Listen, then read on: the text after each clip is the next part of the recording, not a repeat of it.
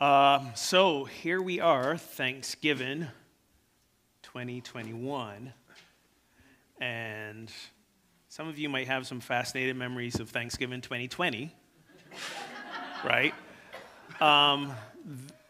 Since the pandemic rolled in, this might be the first Thanksgiving where there may be more of a semblance of the way it was in terms of large gatherings. Many people are vaccinated. It's like we feeling safe to get back together. And unfortunately, what it means is that for some of us, we can no longer use the pandemic as the excuse for not showing up. Sorry, can't make it. Pandemic.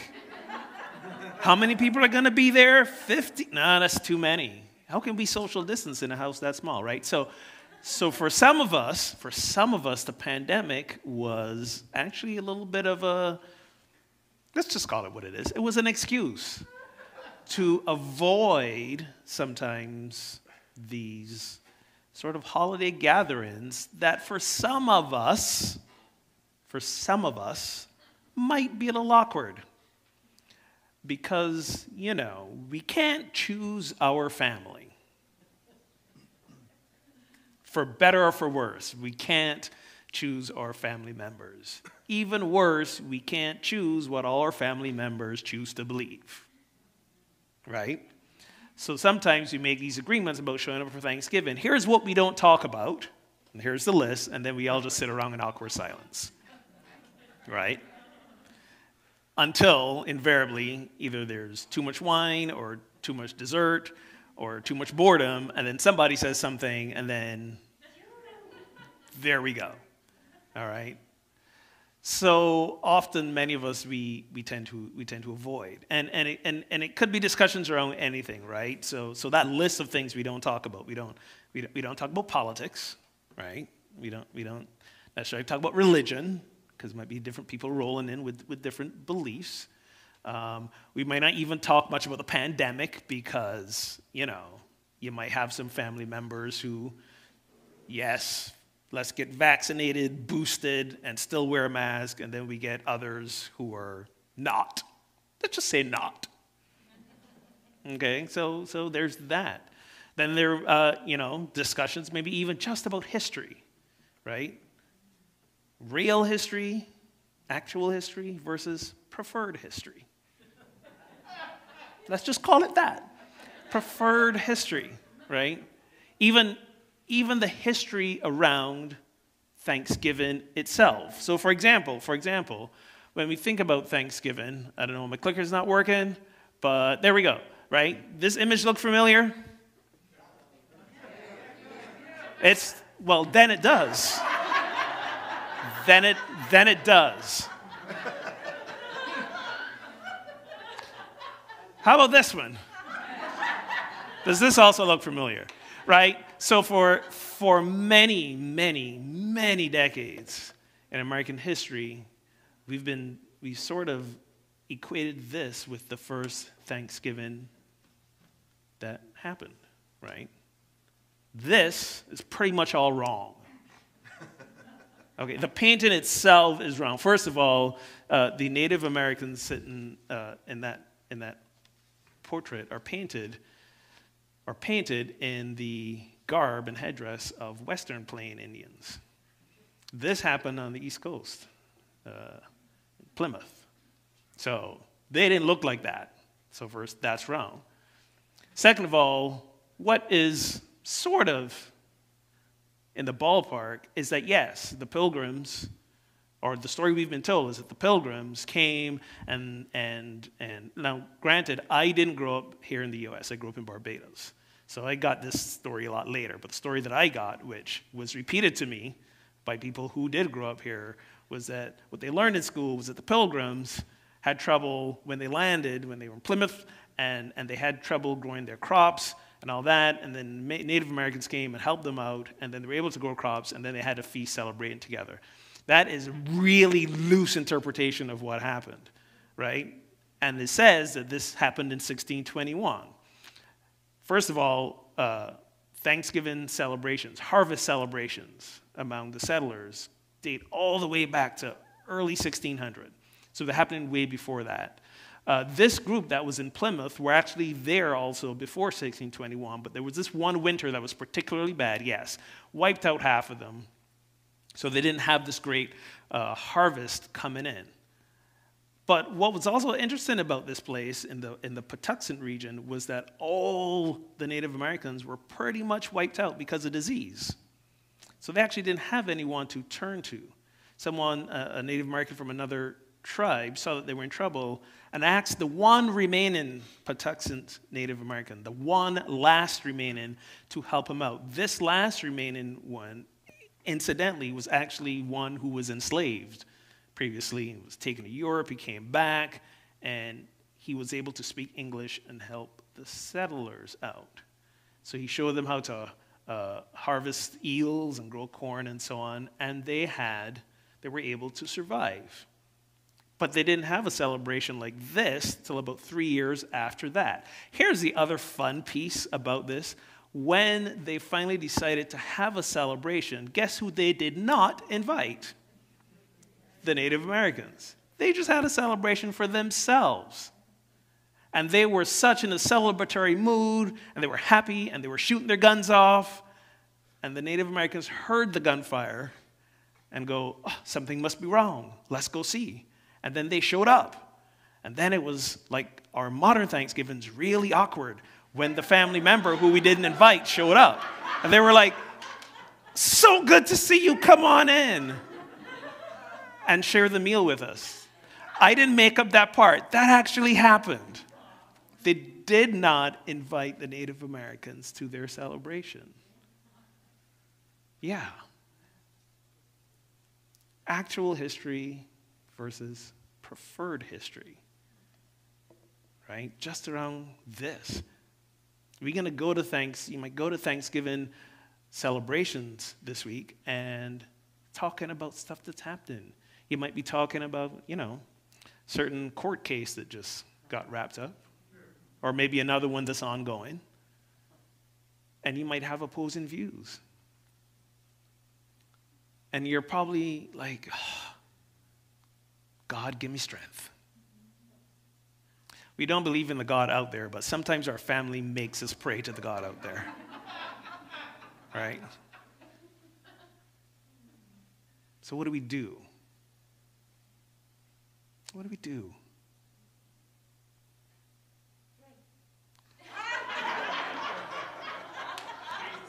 As the Apostle Paul says, a little wine for thy stomach's sake. Sure, we can drink, or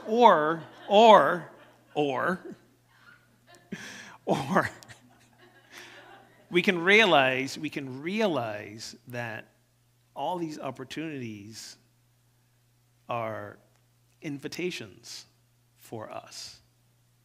Invitations for us to grow, to heal, and connect. But we got to do a lot of prep work. Don't just go in figuring you already know how to handle it. You got to do some prep work. But before I get to the prep work, I forgot to mention one thing. Speaking of Native Americans, this happens to be Native American Heritage Month. And we hadn't mentioned that before. I thought today might be an appropriate day to mention this since Native American folklore sort of rolled into the Thanksgiving story, however inaccurate it is. And if you're looking for an opportunity to do something around this, and it happens to be the week where a lot of us are going to be food focused, there's this great organization called the Native American Food Sovereignty Alliance. And they're the business of advocating and supporting all levels of food security and food sovereignty in local, tribal, regional, national, and international arenas. nativefoodalliance.org. Make a note, check them out. And what we mean by food sovereignty really is basically the right of anyone to have healthy food, to have food that is culturally appropriate for them, and food that is produced through sound, ecological, and sustainable methods. It is the anti-corporate food movement. Many of us, our food is connected to a corporation to non-sustainable production, and it really ain't that good for us either. But for many areas, that's the only option people have, and there's been a growing movement. There's always been a movement, but now there's even more of a highlight on it, on food sustainability and food sovereignty. So if that's a term that's new for you, please do some deep diving when you get home. And also ask yourselves, by looking at your pantry, where's my food coming from? Who is it supporting? How is it nourishing me as well? So check them out, the Native American, what's it called? Food Sovereignty Alliance. And maybe this is something you can, bring to your Thanksgiving celebration as an invitation for everyone to get on board with as well. But when we go to these gatherings, when we're with family of, I like to say, family of blood, not necessarily of choice, if we choose to go, the prep work we have to realize is that when we, and this may not apply to everyone, of course, I'm painting with a broad brush here, but if it does, and if it doesn't still apply this to any situation where you're going in and you may encounter people and ideas and beliefs that run counter to yours, to realize that as things come up, you will be triggered. And the trigger is an invitation, again, to growth, healing, and connection. Because a trigger, it shows you, if you let it, it takes you to those places within you where healing needs to occur. We're triggered because there's a wound there. We're triggered because there's a belief that's being challenged. We're triggered because we wish there was a different experience. And anytime we are wishing that there is a different experience in that moment, then we're pushing against acceptance. We're pushing against acceptance. And that leads to both inner and outer conflicts. Now, acceptance doesn't mean agreement. I'll say that again. Acceptance doesn't mean agreement. Acceptance means here's what's coming up in me now. Here's what's coming up in that person. And if we truly want to be the embodiment of love, where's the middle ground between us? Where's the middle ground between us? And we can't find that middle ground if we are in an agitated state. Okay? If we're all worked up, there's no way we're going to find middle ground with that other person. And you're probably thinking, I got some relatives I know I will never find middle ground on. You have to remember, beneath all our beliefs, we are the same. Beneath all our beliefs, the stories we've been told about ourselves, the stories we've been told about each other, the stories we've been told about the world. Beneath all of that, we are the same.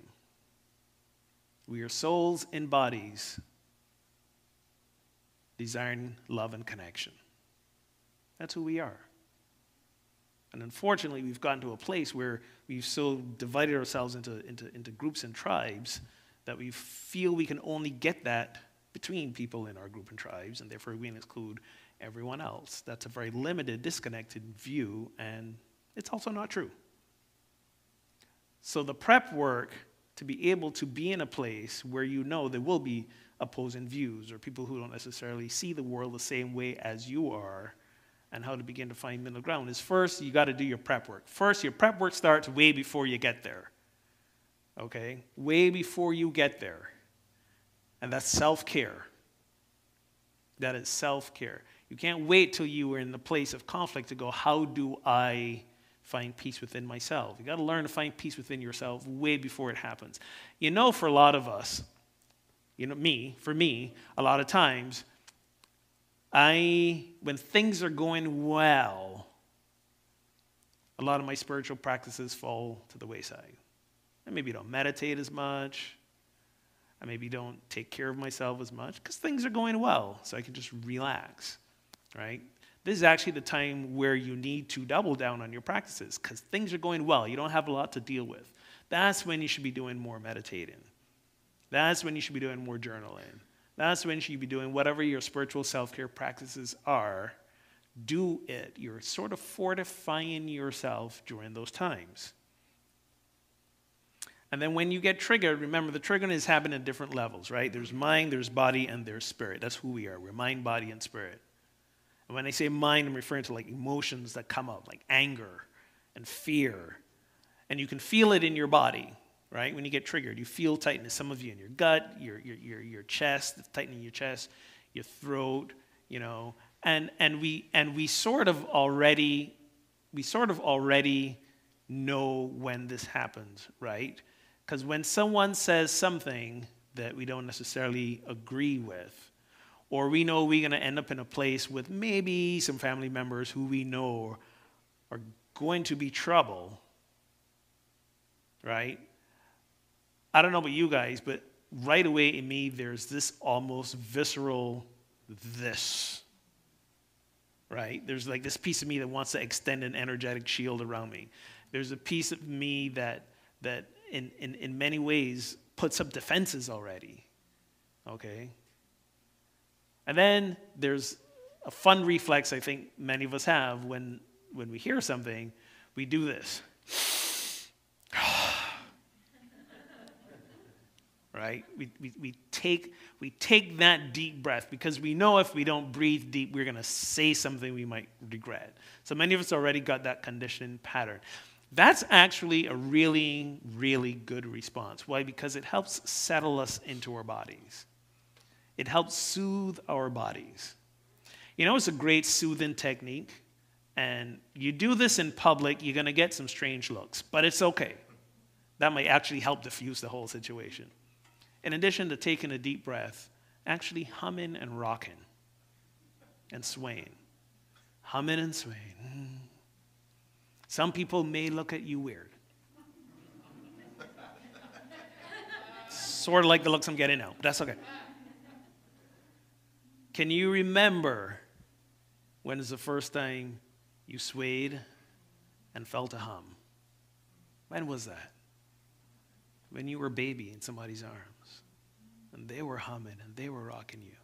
And it was probably the most comforting thing. You don't remember it up here, but trust me, your body remembers it. Breathing, humming, and swaying. That settles your body. And you cannot respond from a place of wholeheartedness if your body is not settled first.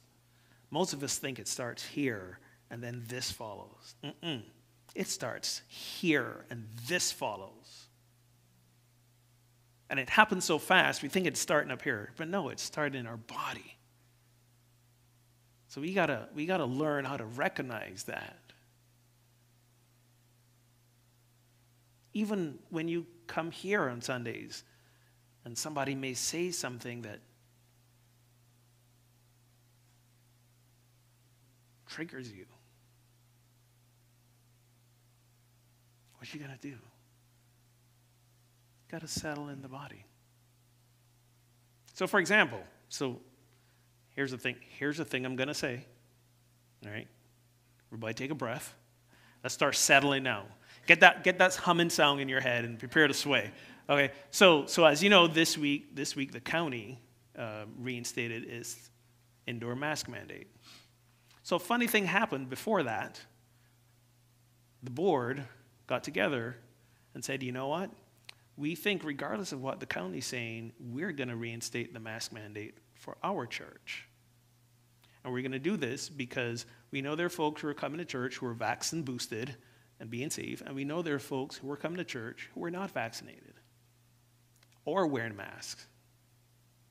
And one of the things that we are very clear about is that this needs to be a safe space. And by the way, safety is not relative or a matter of opinion. Safety is a fact. And as the board administrator, as your leadership body, your stewards, caretakers of the community, we got to make those choices for the safety of the whole, not the comfort of the few. So we decided we were going to do that, and we were busy working on crafting the statement and sharing it and how we're going to deliver it, and then the county rolled in. And on some levels, there was that collective like, okay, we don't got to say nothing now. We don't got to say nothing. We don't got to worry about making somebody upset. We don't got to, I was like, no, we have to still share this information because someday the county is going to live this mandate again, and we might be going through this cycle of lifting and bringing back and lifting and bringing back. You know, we're going to be on this roller coaster for a while. I don't know about you guys and the last time you rode a roller coaster, but last time I rode a roller coaster, there was bars that kept me safe. So we got to do things to keep us safe. And for some of us, that might be a bit of a trigger, right? Because I don't know about you, but we're all tired of wearing the masks. We are. You know, I'm the fortunate one. I get to stand far from you, and for about 20 minutes, I don't have to wear one. But this is where we are. So take that in and notice what comes up in you as you hear that. There may be a sense of relief because this is where you've always been and what you always thought. For some of you, it may not be. For some of you, you may go in again to celebrations with your family. You know there are people who are showing up who may or may not be vaccinated. It's a whole thing. Your workplace, I don't know, whatever it is.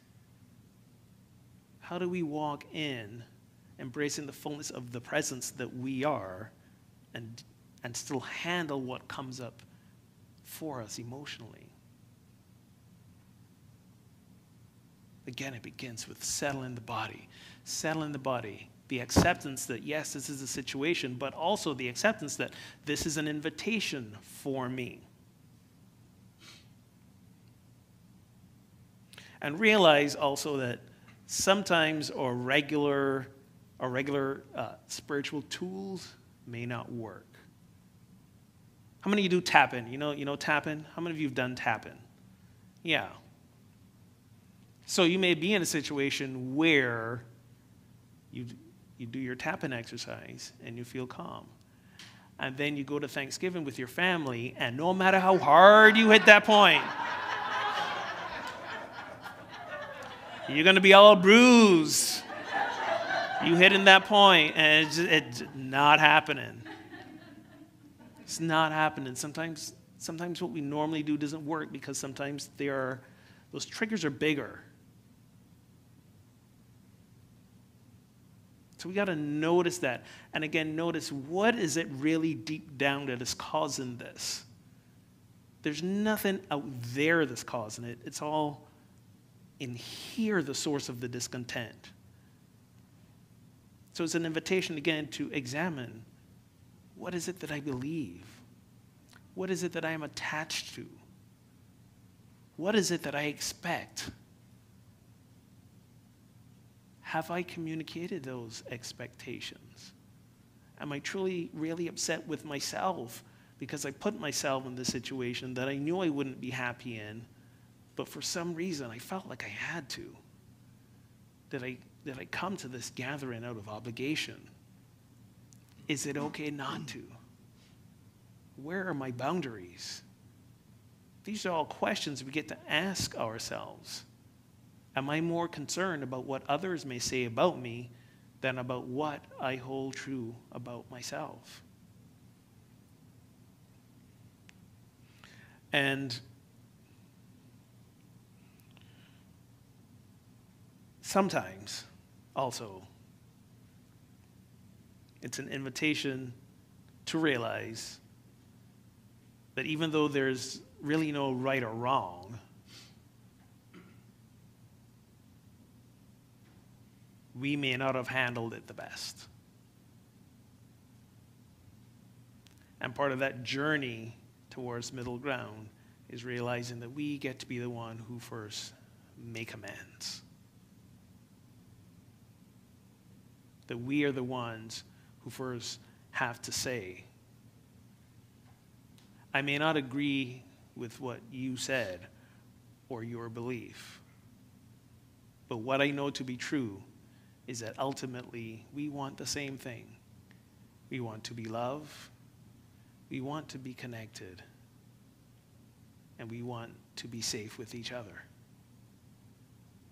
Perhaps that's where our middle ground starts. Perhaps that's how we begin to return to love, and not love the emotional, wishy-washy feeling. Love as that energy that connects and harmonizes. Uni's co-founder, Charles Fillmore, talks about love as a great harmonizer, which brings into harmony, which brings that which was separated back together. That's what love is, the journey that allows that to happen, the energy that holds us together. We are in a time, and I swear every time we say we are in a time that is more polarized and divided than ever. And this time it may be true. I mean, there was this whole Civil War thing. That was a whole thing.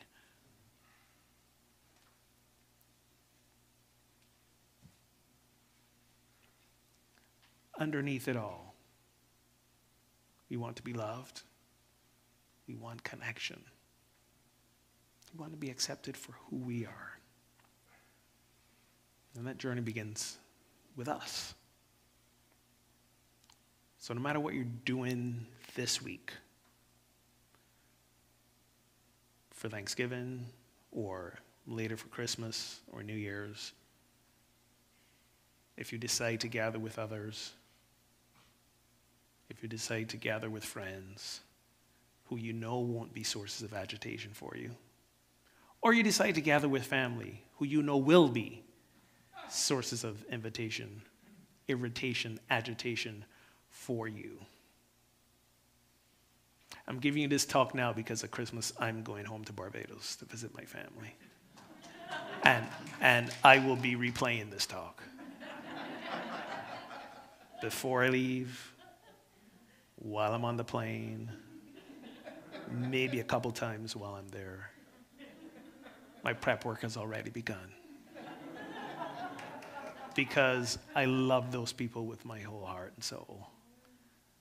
Man, do they get on my nerves.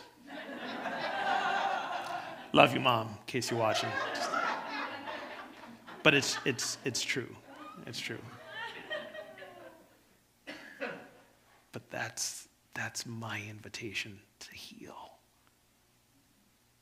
to forgive, to love not because of, but in spite of. And that's who we're called to be. Let's take this in a meditation. So if you're comfortable, I invite you to close the eyes, plant both feet on the floor, take a deep breath. And again, let's connect with the body, first and foremost.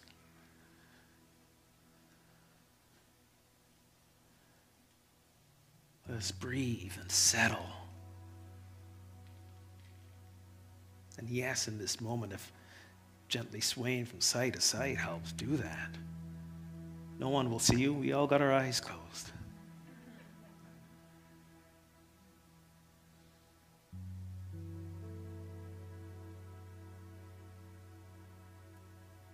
We've heard it said that peace begins with me. More specifically, peace begins with an embodied experience of peace, of settling, of being in this moment, of breathing, of bringing alignment of body and heart and mind and soul.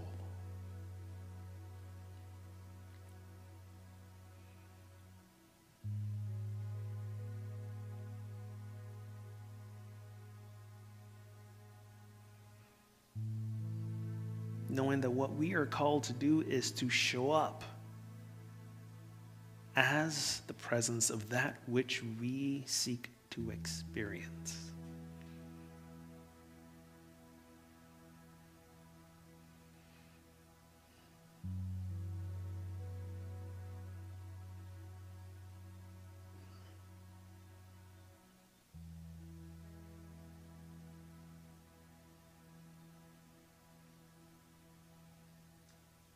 So should we seek an experience of peace and harmony, of love, of safety, we be that.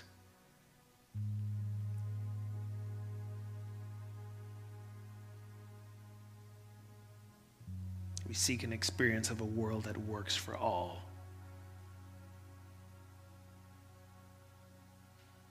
Let us too be that in our actions, in our words.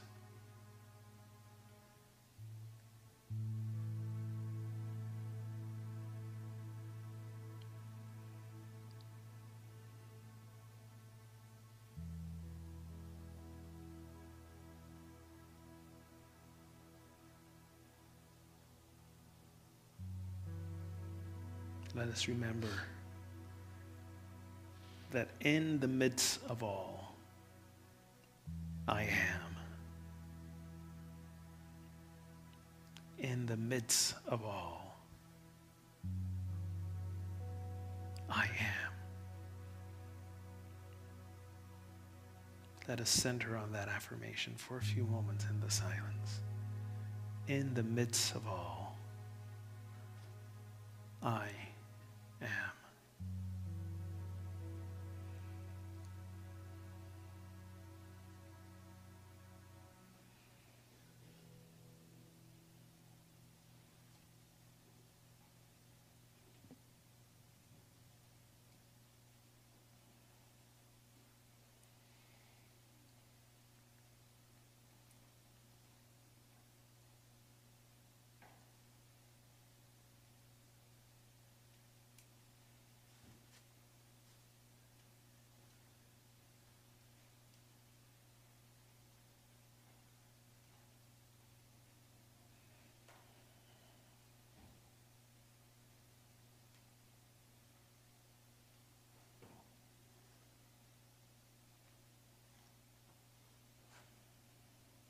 In the midst of all, I am.